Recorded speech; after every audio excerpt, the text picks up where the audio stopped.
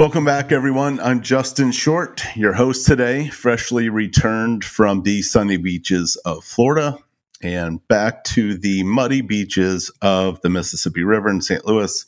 Quite the trade, I must say. I'm sure a number of you have heard me talk about in the past being able to be somewhere warm with my family during the St. Louis winters, which was one of my visions I had for my life. And we've been doing it every winter since I sold my practice in 2017.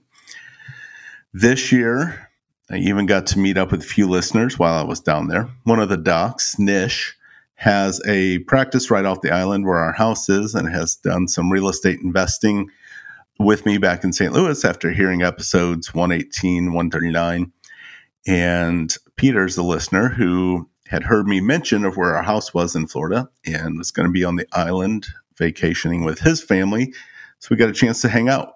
Both awesome guys, and it was fun to chat with them a bit.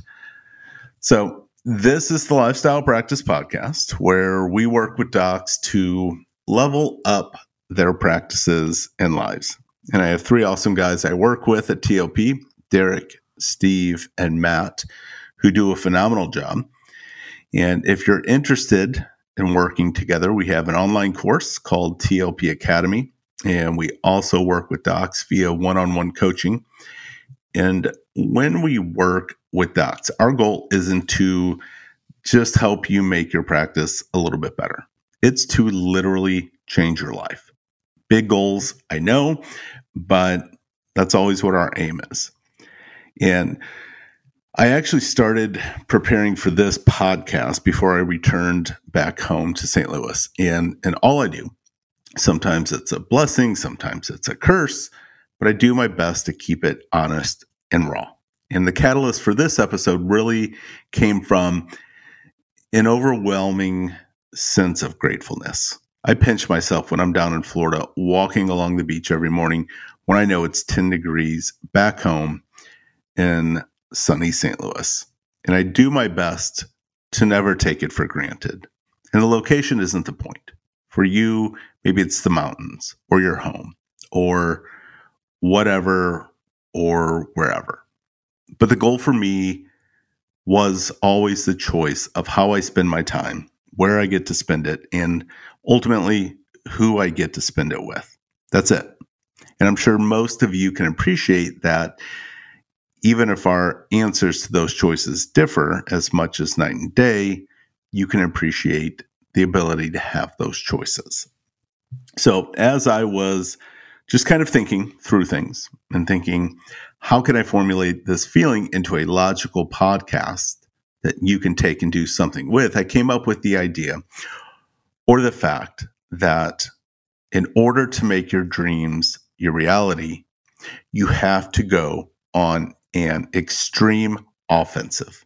You have to play offense. You can't sit back and play defense. Defense may lead to enough to get by.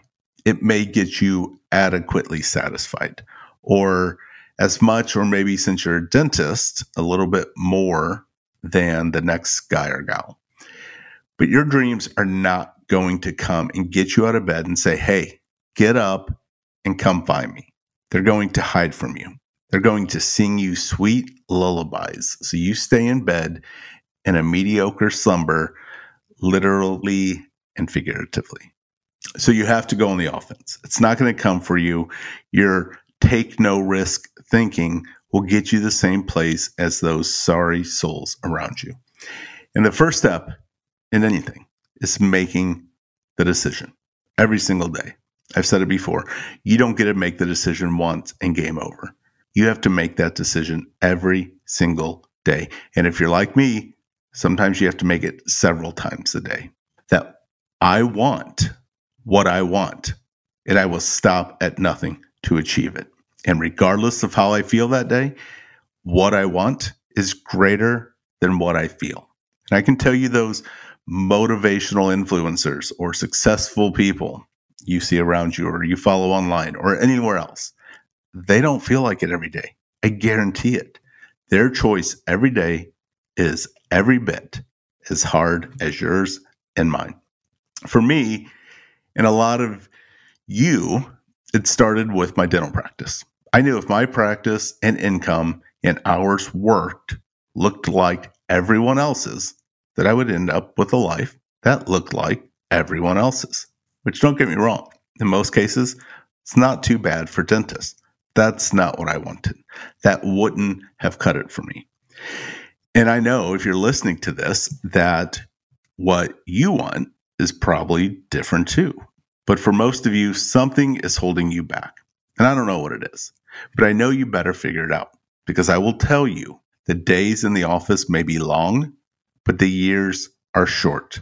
And if you don't understand that now, at some point you will.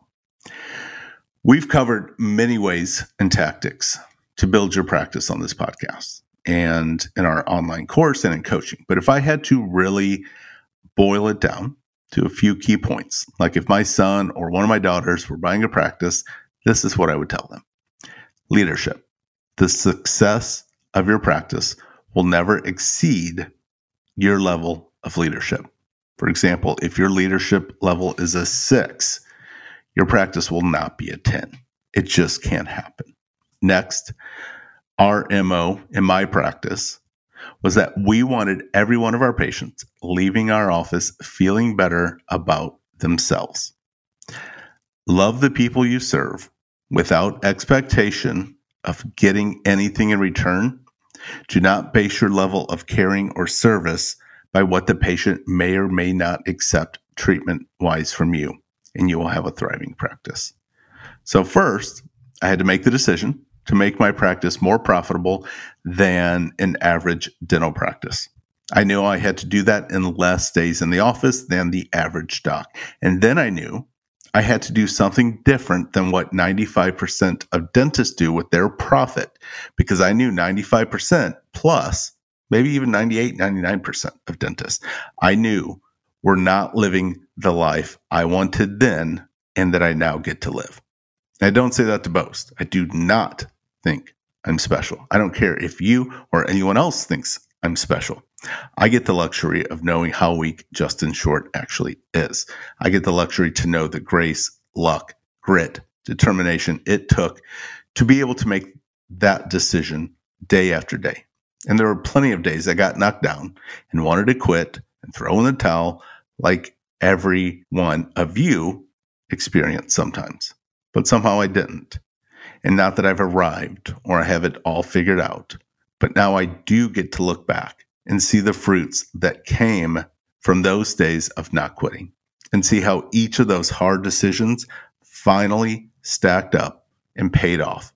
Because in the midst of them, I couldn't see now. I couldn't see today, but I had to trust they would pay off. And that's tough. My favorite book has the line, "Faith is the assurance of things hoped for, the conviction of things not seen." And it's true. You have to have a conviction of an outcome you may not be able to see yet, but faith to know that it's there waiting for you. After I got my practice giving me above average profit and above average time off, I had to do something with my money. Besides throwing it all into a mutual fund and hoping in 30, 40 years, things out of my control would bounce my way, and then I could own my time in the twilight of my life. I don't hide the fact that I'm a big fan of real estate. And to me, it has been the best wealth building tool of my life. It started with my dental practice, which then gave me money to invest in real estate. So I am 100% biased towards real estate investing. There's your disclaimer. You've heard me talk about investing in real estate in episodes 118 and 139. So I'm not going to rehash everything here. But I did want to go through a point I made in my episode 139 that I got quite a few questions on. But I think it needs to be understood because it's very important. And that idea is that money in real estate, in my opinion, is made at the time of purchase. Values, rental amounts, interest rates, they all change. The price I paid for a property 5, 10 years ago does not change. And I made the comment in episode 139 that I did not make a bunch of money in real estate for the first several years, 5 years or so. I made some, maybe a couple $100 per property per month. But it took time to really see the fruits of passive income. And I want to walk you through what I mean by that. When I bought real estate 5, 10, 15 years ago, guess what? I and everyone else thought it was too expensive, just like you and I do today. But I bought anyway based on my own convictions that if I bought then or now, that in the future, I'll be glad that I did. I always look to buy value in relation to where the market is today, just like Warren Buffett does for stocks. He doesn't say, man, everything's so expensive right now, I guess I'll sit out until a big crash that may or may not ever come. He looks for things that are on sale in relation to everything else around it, finding value where others don't see it. Does that make me as smart as Warren Buffett? Obviously, it does. No doubt about it. And obviously, that's a joke. But I'm not sitting out waiting for the next real estate crash or for interest rates to come down because I have zero idea when or even if those things will ever happen.